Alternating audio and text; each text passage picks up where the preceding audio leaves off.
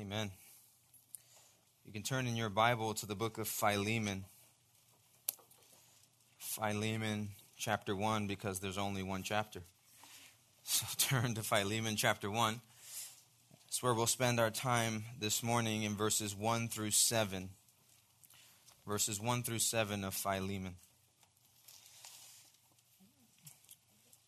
Before I go too far in this book, I do want to say, if you didn't have an opportunity or a chance to be in first service this morning, that's a sermon that you need to go back to and listen to. It's such a privilege to have Vodi with us, Vodi Bakum, and that sermon on the wisdom of God and the foolishness of the gospel to the world, it's one that you guys often ask about. I think after every Sunday or every Wednesday night I've been to Bible study with you guys, I'm grateful for the concern that you often have of how is it that I should share the gospel with others? How do I proclaim the good news of Jesus with other people? How do I help my friend come to know who Christ is? And I think that oftentimes the biggest struggle that we have is that we put ourselves above that need to share the gospel. We put our own name and our own reputation above the line that is needing to declare the gospel of Jesus as it is. And so if you didn't have a chance to, that'd be a great sermon for you later on today or this week to take a moment, go back and listen to a very powerful message about the foolishness of the gospel, and yet also its divine wisdom, because it's the only gospel we have. With that, turn with me to Philemon, and we will be in verses 1 through 7 this morning. And let me read the word for us. It says, Paul, a prisoner for Christ Jesus, and Timothy, our brother, to Philemon, our beloved fellow worker, and Apphia, our sister, and Archippus, our fellow soldier, and the church in your house. Grace to you and peace from God our Father and the Lord Jesus Christ. I thank my God always when I remember you in my prayers, because I hear of your love and of the faith that you have toward the Lord Jesus, and for all the saints. And I pray that the sharing of your faith may become effective for the full knowledge of every good thing that is in us, for the sake of Christ. For I have derived much joy and comfort from your love, my brother, because the hearts of the saints have been refreshed through you. Pray with me as we turn to the Lord's word this morning. Lord, we do thank you for your inspired and inerrant word. We thank you that this word before us, it comes from you. It has no errors. It isn't untrue in any way. Every word of it is meant to be for our good and meant to demonstrate to us the goodness of God. And so we thank you that in a small letter like this, where we're called to forgive one another and to do so because of a great model that we have set before us in the book of Philemon, we pray that we would tune our ears to hearing what you have to say, that we would give our attention wholeheartedly to your word. Limit our distraction. Help us to focus and settle our minds in the moment that we're in. It's a long week and it's a short hour that we have together to be in your word. And so I pray that even in this time we would take it seriously and that we would allow it to work mightily in our hearts so that we would love and devote ourselves to Jesus all the more. Pray this in his name. Amen. Amen. Well, as we turn back into this book of Philemon, we're reminded of a few items before we get to the substance of our text for this morning. I want to give us a little bit of the context that necessitates Philemon, and in part really just alongside of the text, not necessarily giving you the ins and outs of everything going on between Paul, Onesimus, and Philemon, but a quick understanding of this greeting, who this letter is coming from, who it's going to, and why it's so powerful. And I think that as we discuss this conversation this morning as to Philemon's call to forgive this runaway slave, we're going to recognize that the only means by which Philemon can do that is that Philemon has known, experienced, grown to love the grace that has been shown to him in Jesus. The grace of Christ has produced a peace that is now in the heart of Philemon that is used as the means by which Paul calls this man to forgive another brother in Christ. There is no greater motivation to forgiveness, but simply the fact that you know Christ and Christ knows you. And so that's what we see in this letter. Firstly, let's look here at Paul's words in greeting to Philemon. And it'll help set us up rightly to understand, especially verses 4 through 7 of the letter. Paul, a prisoner for Christ Jesus, and Timothy, our brother, to Philemon, our beloved fellow worker, and Apphia, our sister, Archippus, our fellow soldier, and the church in your house. Who this letter is coming from? Well, it's coming from Paul. And we've discussed before that this letter is coming with a few other letters. Paul is in prison, and I think it's of note as we begin the letter that Paul doesn't say he is a prisoner of Rome. You notice that, right? Paul is in a prison, but he doesn't attribute his imprisonment to being of Rome. He attributes his imprisonment to being for Christ Jesus. And I think that's important for us to understand. It's very unique to the letter of Philemon. Here, Paul is giving Philemon a bit of an understanding of just how much it can cost you for following Christ. He doesn't say, I'm in prison because everyone else thinks I'm bad or everyone else thinks that what I'm doing is wrong. Paul simply says, I'm in prison because I'm faithful to Jesus. And being faithful to Jesus can cost you everything. And it's almost serving as an opportunity to say, Philemon, what I'm about to call you to is a very difficult thing, but I know difficult things. What I'm going to ask you to do, it's not going to be comfortable. What I'm going to ask you to do, it's not going to be culturally appropriate. What I'm going to ask you to do, it's not going to be just necessarily.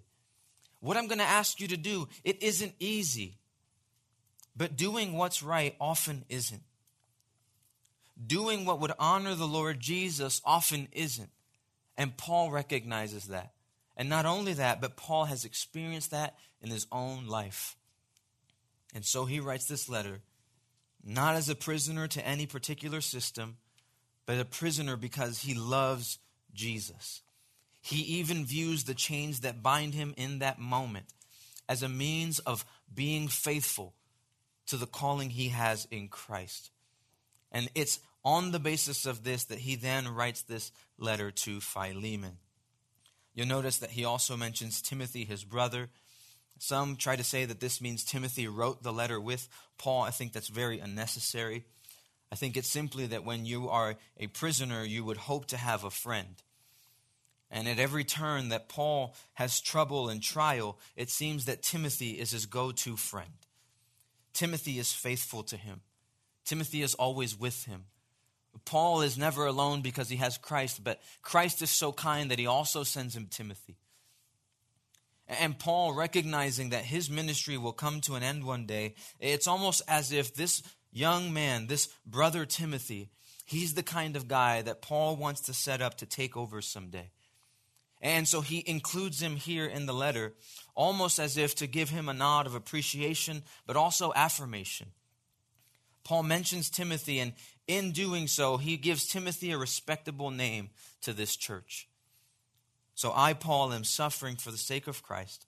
I write to you alongside my brother Timothy, whom I want you to respect and love, because one day he will be taking over for me. And I'm writing this to you, Philemon. To Philemon, our beloved fellow worker. Some, although it's as clear as crystal here who this letter is written to, try to debate whether this letter was really intended to Philemon, or to someone else, another person mentioned in the letter, or to a particular church. It's not rocket science, and we know that because Paul says to Philemon. When you take God's word seriously, those kinds of things are easy. What's not as easy is to understand exactly who this man was. It's the first time we see any mention of him. And yet, I think the terms by which Philemon is described give us an adequate picture of who the man was. To Philemon, our beloved fellow worker. Remember, we've talked about in the book of Colossians, Paul has never had the chance to visit or be with this church. So it's very unlikely that Paul would have met the man Philemon while being in Colossae, because he's never been there. There is some speculation that maybe they met somewhere else, particularly in the church at Ephesus. But none of the matter, I think it's important to note that Philemon is the kind of Christian that you hear about. Philemon is the kind of Christian that you hear about. Here's what I mean by that.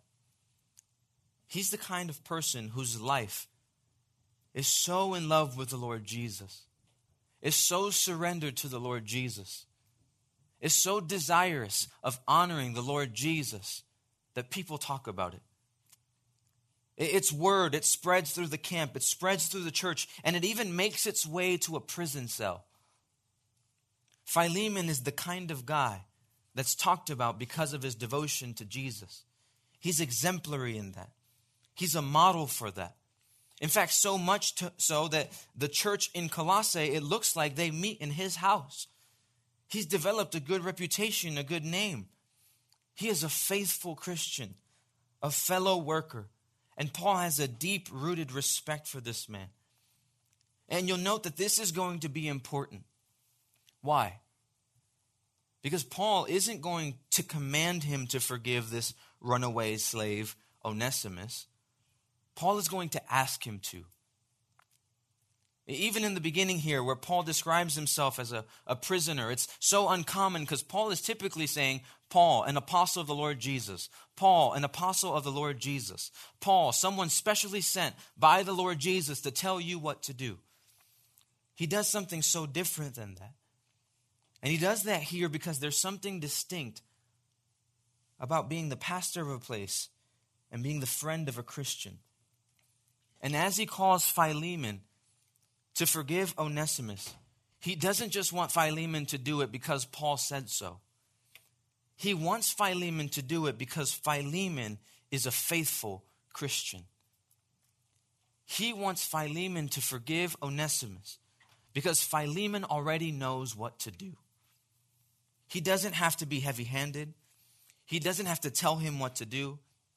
He doesn't have to use his authority. He doesn't have to say, you have to listen to me because I'm a pastor. You have to listen to me because I'm an apostle.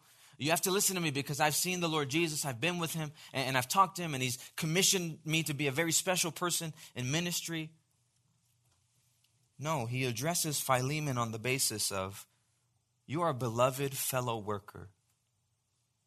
This is the way that a true shepherd deals with his people. This is different than how you talk to a church. This is more so along the lines of how you would talk with a small group leader, isn't it? Some of you would love for your small group leader to always tell you everything you have to do. Some of you would love for me to talk up here about everything you have to do this week to show that you're a faithful Christian. And I could do that. Your small group leader could do that. Other leaders could do that. Your parents could do that. But at some point, if Christ is true to you, if faith in him means anything to you, if love for him is true in your heart, then we don't have to go very far to get you to do what he wants. We have to point you back to who you are in him. And that's Paul's method for Philemon here. He's going to address him on the basis that Philemon is a faithful and beloved Christian. And so because of that, there should be a particular response that flows out of his heart. I could tell you what to do, but because you love Jesus, I know you already know what to do. That's Paul's message to him. And so Paul writes this letter to Philemon.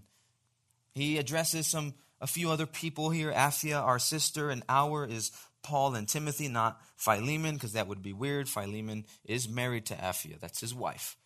So that would not be his sister. Right? Archippus, our fellow soldier, is believed to be Philemon's son. And this seems to be a faithful family. Apphia is not just lumped in with him as a sister to these men because they're related. It's a sister because she seems to also have a love for Christ. Archippus is also deemed to be a fellow soldier. This seems to be a guy who's militant for the things of God, wants to honor God.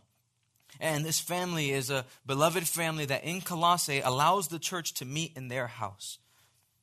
And I know that's not something that's common today, but as the church began back in the first century, there was nowhere else to meet. The church had no reputation. The church wasn't distinct. The church wasn't recognized. The church wasn't even loved or appreciated. The church was something persecuted. And so you had very limited options about where you could meet and where you could worship. And so this church, they met in Philemon's house. And Paul writes to Philemon, this particular member in a particular church, to make him a particular example to all of us of how we ought to forgive sinners, especially those who are now our brother. And to drive the point home one more time, Paul ends verse 3 with this greeting with these words, a final call to draw Philemon to forgive Onesimus on the basis of who he is in Jesus. Verse 3, grace to you and peace from God our Father, the Lord Jesus Christ. It's a very common aspect of Paul's greetings. It's in all of his epistles. Grace to you and peace from God, our Father, the Lord Jesus Christ. And we can glance over those words. They, to us, oftentimes seem very cliche and very meaningless, but these words are very powerful because these words are a reminder to Philemon of who he is in Jesus and what Christ has done for him. Notice it doesn't say mercy to you, but grace to you. There's something altogether different about what Christ has done for us, and it should change the way that Philemon thinks about forgiving his runaway slave. It should be on the basis of grace. Grace that he has received as a gift. Mercy is the putting away of what you're due, but grace is giving you something you don't deserve. And so Onesimus, he's done something wrong to this guy, and now Paul calls him to forgive him. On what basis? Grace. It's not just don't punish the guy. It's now love the guy much more than you ever could before you knew Jesus. Grace. Grace is the gift that God has given us in the gospel. And grace is the means that Philemon will be able to forgive Onesimus. And what does grace produce? Those who have grace are also given peace. The product of grace is always peace. And so Philemon is called to forgive this slave on the basis that he has been granted grace through Christ so that he would have peace with God and God's people.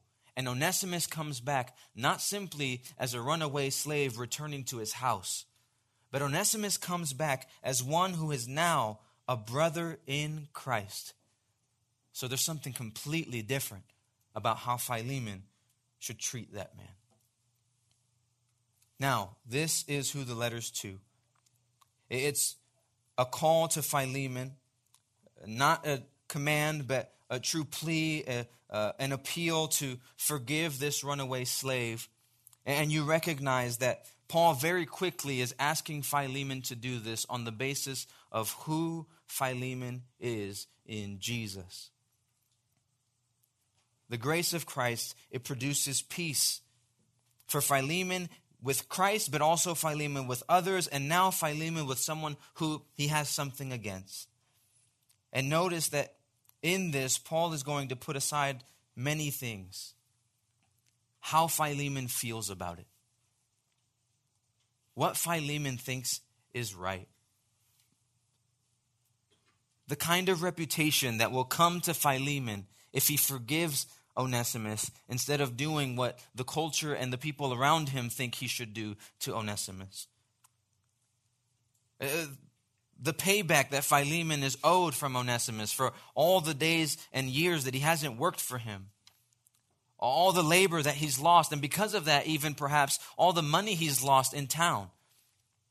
All the earnings he's lost in the community for his family. Paul is not concerned with any of these things. All these things become nothing in light of being made right with Onesimus. And the same that is true for Philemon is true for you and me.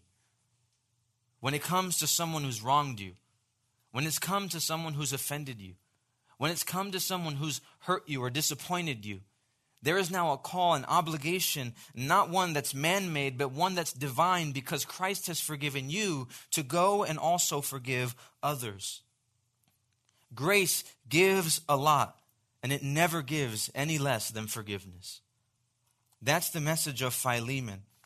And now in verses 4 to 7, here's the heart of the matter for us. Paul, as he calls Philemon to live in light of who he is in the gospel, now I want to give you this. Paul calls on and draws upon 4 essential qualities of a forgiving heart. 4 essential qualities of a forgiving heart. Paul, again, is not telling him what to do. He's going to make a plea. He's going to make an appeal. He's kind of begging him. You know what to do and you should do what's right. And here's how I know that you can do it. Here's how I know that you can and will forgive Onesimus. There's 4 things in your life that I see that guarantee for me that you are going to forgive this brother. And these same 4 things will be true of any Christian who walks with the Lord and knows that they've been forgiven by him. Number 1, love. Number 2, faith. Number 3, belonging. And number 4, blessing. Number 1, faith, love. Number 2, faith. Number 3, belonging. And number 4, blessing. Now that Paul has made it clear his love for this man and also the gospel this man has received, that he is one who's received grace and now has peace from God, peace that is both with God and with man, Paul is going to draw on 4 realities of this man's life that should draw him to see what he needs to do as Onesimus comes back home. There are also 4 things that you should see in your life, that where these things are lacking, it will be no surprise that you have an unforgiving heart. That where these 4 things are lacking, it will be no surprise that you often seek not to forgive and seek not to reconcile. That if forgiveness is hard for you, there probably is also a lack of love, faith, belonging, and being a blessing. Let's look firstly here at love. Paul writes to Philemon. He has a particular agenda for this letter, this written meeting. But first he gives God thanks for who Philemon is. I thank my God always when I remember you in my prayers. What a beloved thing to think about. And what a hopeful thing to be. That we would be the kind of people that when we're thought of, people give thanks to God for us. That's not a selfish thing. That's a Christian thing. It's what you do. When you love someone in the Lord, when they come to mind, you lift them up to God in prayer, not only because you know their needs, but because you know how much they mean to you. Philemon has made a name for himself to the point that Paul, when he thinks of him, he can't help it. He bursts out into praise to God, remembering who this man is and thanking the Lord for sending him into ministry here in Colossae. But he gets much more specific than that. What does he thank God for? Why is he so grateful for Philemon?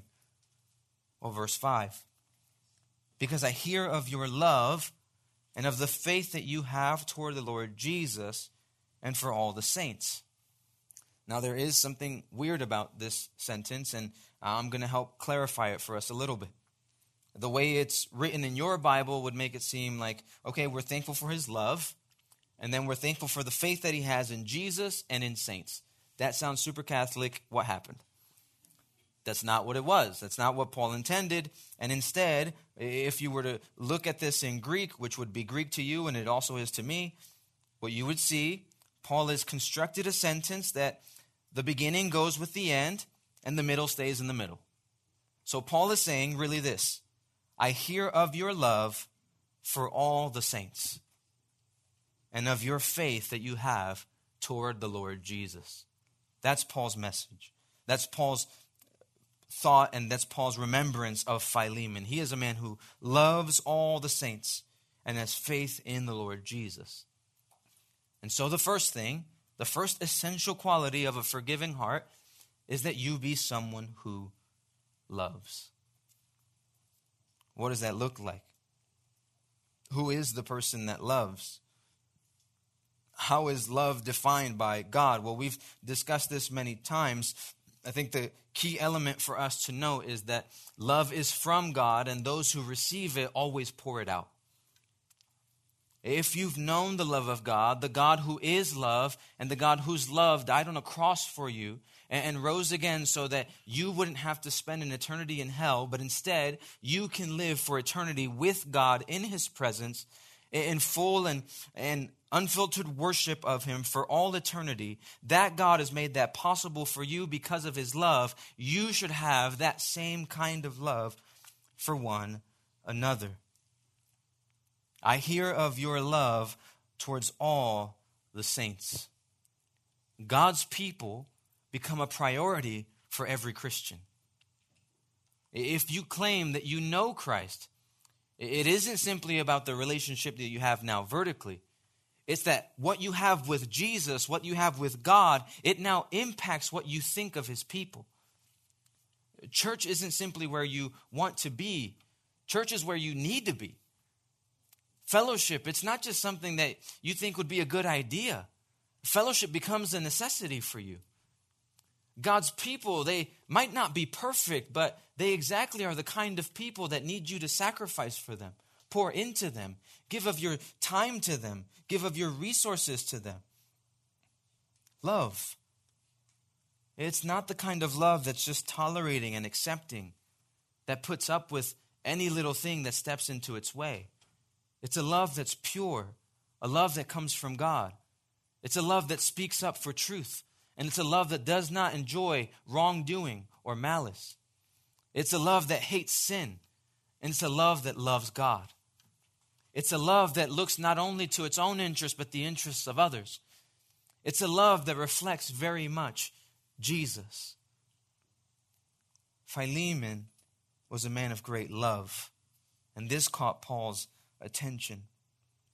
And I think the reason it calls Paul's attention is because of number 2, this love is rooted in a faith that he has toward the Lord Jesus. Faith towards the Lord Jesus. And so Paul's love for the saints, it isn't something that just operates in isolation or it comes out of thin air or it just happens because Philemon's a great guy. No, the reason that Philemon loves God's people so fiercely, the reason that Paul loves God's people with such a passion and in such a way that it's gone out as his reputation of being a great man of love for God's people, is that he has faith in the Lord Jesus. That is the common sticking point of every believer. We have a love for one another because we have believed upon Jesus as he is. Jesus isn't just another guy. Jesus isn't just another teacher. Jesus isn't just another motivational speaker. Jesus isn't just a guy who tells you some few things that will help you fix your life a little bit so that you have a really nice one, and then we'll figure out what happens then after. Jesus isn't just another prophet. Jesus isn't just another priest. Jesus is Lord. And because Jesus is Lord, Philemon has surrendered his life to that ultimate reality. He has faith. Some of you in this room, you walk in here Sunday after Sunday after Sunday. I don't know the reason why, but I would pray that you walking into this room would be marked by, adorned by, or really be the adorning of faith in the Lord Jesus. I love this ministry so intensely, and I love the fun we're able to have. I love the things that we're able to do. But if you get anything from this ministry, I pray that you would get this. Our objective is that you would have this kind of faith. That you wouldn't waste away your life. That you wouldn't give it to something that is fleeting. That you wouldn't give your life to the vapor that it already is, but that you would give your life to the God who's given you his eternal word. That while a flower withers and grass fades, his word is everlasting. You would give yourself to knowing Christ as he is, Lord and Savior. And that in doing so, you would love his people. Someone who loves God's people will forgive. And someone who's believed upon the Lord Jesus will forgive. Why? Because in order to love everyone else, you first had to come to terms with the fact that God had to love you. And in order to love you, God had to gave his son, because he loves you, and he died for your sins. Why? So that you would be forgiven.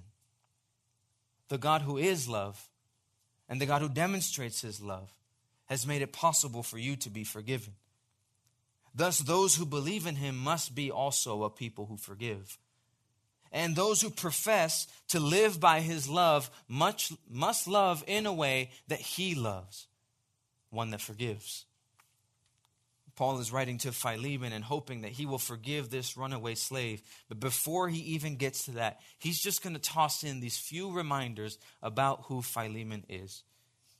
You're a man of great love, and so I know you'll forgive. You're a man of great faith, and so I know you'll forgive. What about you? You claim to know the love of God. You claim to have that love for one another. You claim to know Christ in true faith and true repentance. And yet there's someone in this room who you just can't get past that thing they said this week. Or you just can't get past that thing they said 2 years ago. That thing they did to you so long ago. It's something you can't let go of. Well, listen, if that's you, you're having a hard time living out the realities that are essential of someone who's just a Christian. To forgive is to be a Christian. And to be a Christian is to be one who has great love and great faith. Thirdly, belonging. Paul is grateful for Philemon's life because it is one that's marked by love and faith. But third, it's marked by belonging. Verse 6. And I pray that the sharing of your faith may become effective for the full knowledge of every good thing that is in us for the sake of Christ. Paul is grateful because he sees love in the life of Philemon. He sees faith in the life of Philemon. He also sees belonging. He prays for that here. And it's a word that in your Bible and mine is noted as sharing. And I think it's not the best rendering of this word, because then when you read it, many tend to think that Paul is praying that Philemon would be the kind of guy that shares his faith, that he would be an evangelist, and that he should be, and that you should be. But that's not what he's talking about. The word here is koinonia. It's a word for fellowship or partnership, for being together. It's really a word that ultimately means belonging. And I think you understand what this word looks like. You all are here right now, but when we all leave, you will go with the people that brought you because you belong to them. If you jump in my car, I will kick you out. And we don't have space. We have too many car seats. That's my fault. You belong to a particular family. If you were to walk into this room and wear a sweatshirt that said Crusaders or VCS, that means that you don't go to Hart High, you go to Village Christian School, right? And if you wore a shirt in here that said HS, that either means you're in high school or homeschooled. I get it. I'm understanding it. Difficult to understand where you belong, but you are trying to identify somewhere. Homeschool, high school, maybe both. But you belong somewhere. You understand this concept, that there is a certain relationships in your life that these are people you can't get away from, and you don't look to get away from. You don't need to get away from. You wouldn't want to get away from. And if this is true on an earthly level, now I want you to imagine it on the level that Paul's talking about.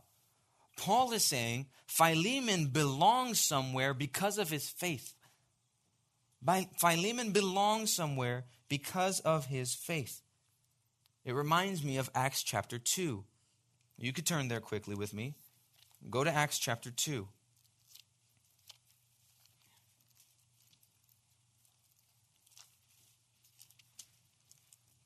In Acts 2, verse 42, what do we see to be true of the life of the church? Well, it says they devoted themselves to the apostles' teaching and the fellowship And fellowship here is that same word. They're devoted to teaching and to fellowship. And so now let's look at what that looks like. Let's look at what that looks like, right? What does it mean that we're devoted to teaching and fellowship, this belonging to one another? Well, they break bread together and they pray together. Verse 43, all comes upon every soul. Many wonders and signs were being done through the apostles. All who believed were together, and they had all things in common. They were united. They had an unbreakable bond. They were selling their possessions and belongings and distributing the proceeds to all as any had need. They cared for one another. There was an intentional desire to be there for one another and to meet needs however was necessary. Day by day, attending the temple together. They worshiped together. They went to the same place. They worshiped God. They broke bread in their homes. They had people over for dinner. That's what that means. They hung out together. They took time to be in each other's lives. They didn't try to isolate one another from each other. They received their food with gladness and generous hearts. In verse 47, praising God and having favor with all people. And the Lord added to their number. There is a portrait in Acts 2 of belonging. It's that God's people love to be united because that's what Christ has done for them. And so they don't find a bad opportunity by which they are together. And I think that's important for us to know because you belong somewhere.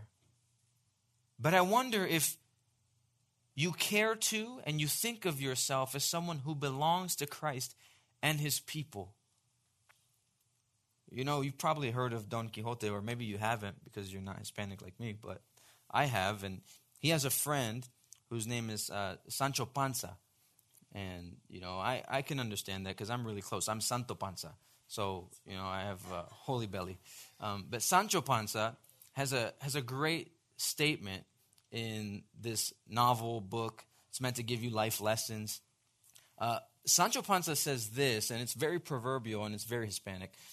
Tell me who your friends are, and I'll tell you who you are. Tell me who your friends are, and I will tell you who you are. I think the concept that we see there is one of belonging. Tell me who you belong to, and I'll tell you who you are. That's in part what Paul is able to say about Philemon. Why? Because Paul shares, he participates, he belongs to a community of faith. That's what he shares. He belongs to a people of faith. He belongs to a people that love God. He belongs to a people that care about God. And I wonder if the same could be said about you. What do the people in your life that you would say you belong to, that friend group that you have, that group that you hang out with at school, that group that you hang out with on your team, that group that you hang out with on your campus, what do they say about you? Not because you shouldn't have friends who are unbelievers, not because you won't be a part of a team where everyone's not a Christian. We get that. But belonging means so much more than simply having a friend. These are the people you turn to day in and day out.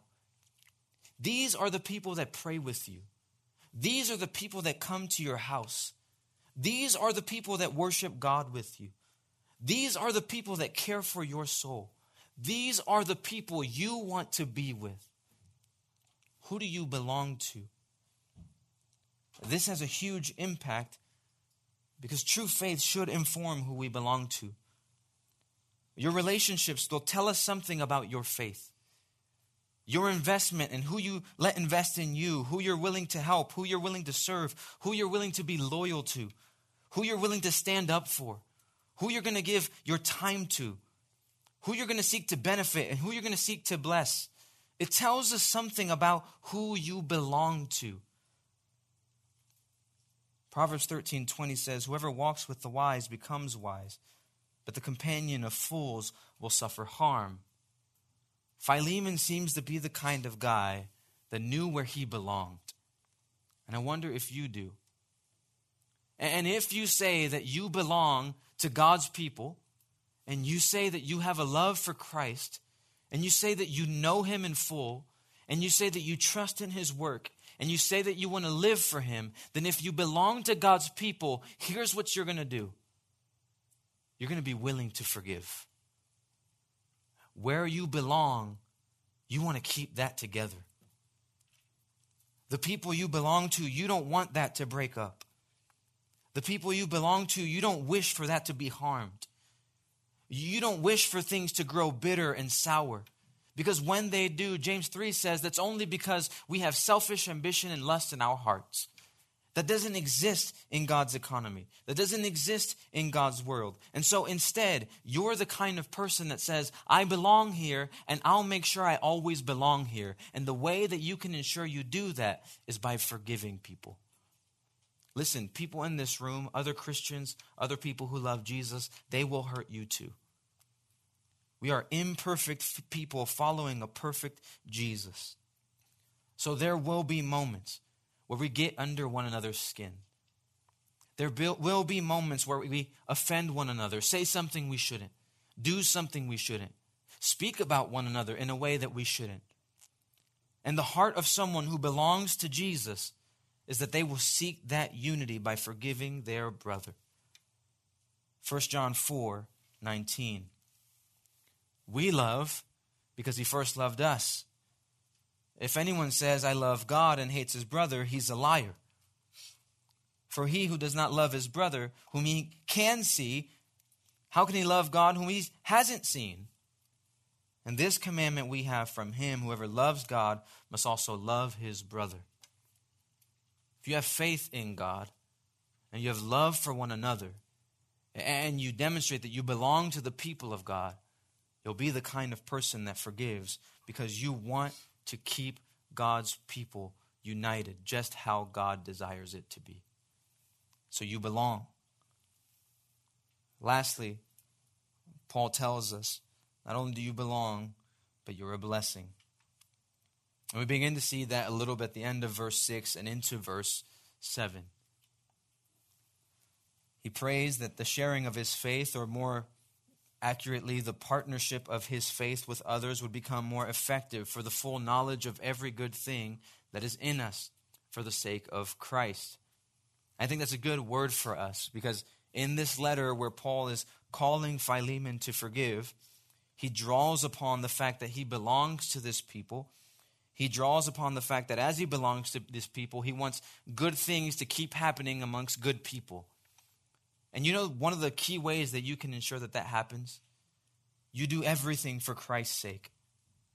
You do everything for the sake of Jesus. Charles Spurgeon says, do not take that into your hand which belongs to God, or which God says belongs to him. But as he for Christ's sake has forgiven you, so also forgive those who have done you wrong. I think that's important. Because for us, what that means is, I might not feel like forgiving, but for Christ's sake, I will forgive. I might not want to forgive, but for Christ's sake, I will forgive. I might not think it's right for me to move past this, but for Christ's sake, I will. Paul reminds Philemon that his life doesn't belong to him, but it belongs to Jesus. And so because of that, he will forgive this man. Not because Paul says so, but because Philemon lives his life for Christ. And lastly, Philemon lives his life to be a blessing. Verse 7, I've derived much joy and comfort from your love, my brother, because the hearts of the saints have been refreshed through you. The hearts of the saints have been refreshed through you. It's a word that refreshed here is a word that describes or thinks about the refreshment that comes after running a marathon. You ever gone on a long run and, I never have. So have you ever gone on a long run and known what that looks like? Because I was hoping one of you could tell me. Okay, this is not helpful. But I would imagine that if you ran for a very long time, at the end of it, you would be winded. And yet you've seen it, and I've seen it because I've never experienced it, but I've seen it. When someone's on one of these long races, there's different stops along the way, and there's people along the way who are meant to encourage them. And it's kind of that picture. It's refreshment. Here, you need to eat a banana right now. You need oranges. You need a Gatorade. You need water. Let's help you keep going. This is the kind of guy that Philemon is. In the race, there's many runners, and many of us are aiming towards the finish line. And many of us will make it. All those who love Christ and know Christ and who Christ knows, they will make it. But we need encouragement along the way, don't we? We need refreshment along the way, don't we? And Philemon is that kind of guy. Philemon is so in tune with who he is in Jesus. He doesn't care predominantly about himself. He cares about being a blessing to other people. This is what Paul has heard from him. And it's such a joy and a comfort for Paul to know this. He's drawing this joy and comfort from the reality that Philemon is the kind of guy that all people in God's family say, that guy is an encouragement to me. That guy has been a blessing to me. That guy has helped me run the race. That guy has helped me know God. That guy has helped me love God. That guy has helped me to be a better church member. That guy has helped me be a better husband. That guy has helped me to be a better son or daughter, a better student or athlete. That guy has helped me to be like Christ wherever I am. That's Philemon. And if Philemon is that kind of person, and if every Christian is to be that kind of person that is a consistent blessing unto other people, what do you think would be something that could get in the way of Philemon continuing to do that? A lack of forgiveness, isn't it? This is the driving point of this letter. Philemon, this is who you are. You are a person who loves. You are a person of great faith. You are a person who belongs to Christ. And you are a person who's been such a blessing to other people. And so as I send this guy back, I recognize you're going to do the right thing because this is you. Just keep being you and you'll do the right thing with Onesimus. You will forgive him. You'll do much more than that. You'll account him as a brother. You know, my dad's here today. And maybe I've told you this story before. But when I was your age, I didn't have a school bus that took me to school. I had to take the public transportation system. And it was very dangerous. And so that part was not necessary, but I feel like I just had PTSD, so it just came out. But I took public transportation system. And my dad would take me to the bus stop every morning so that I could take that 30-minute drive over to school. And we would sit there and we would listen to sports radio, Eagles losing day after day, Phillies trying to win, Sixers never going anywhere. And we would talk about life, or we would talk about how, I was wearing shorts and it was 30 degrees outside, all the normal stuff. And then the moment would come where I have to open my door and leave for the day, get on the bus, go to school, be on my own, be my own person. The reminders I got for 4 years, which annoyed me at the time and are the blessing I didn't know I needed.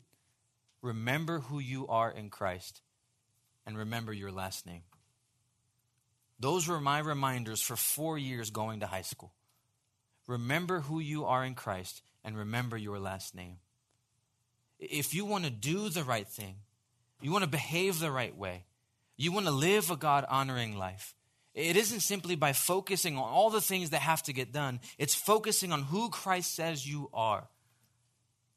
It's on loving him, and it's on reflecting that love that you have for him by every day committing to saying, I'm going to remember who I am in Christ.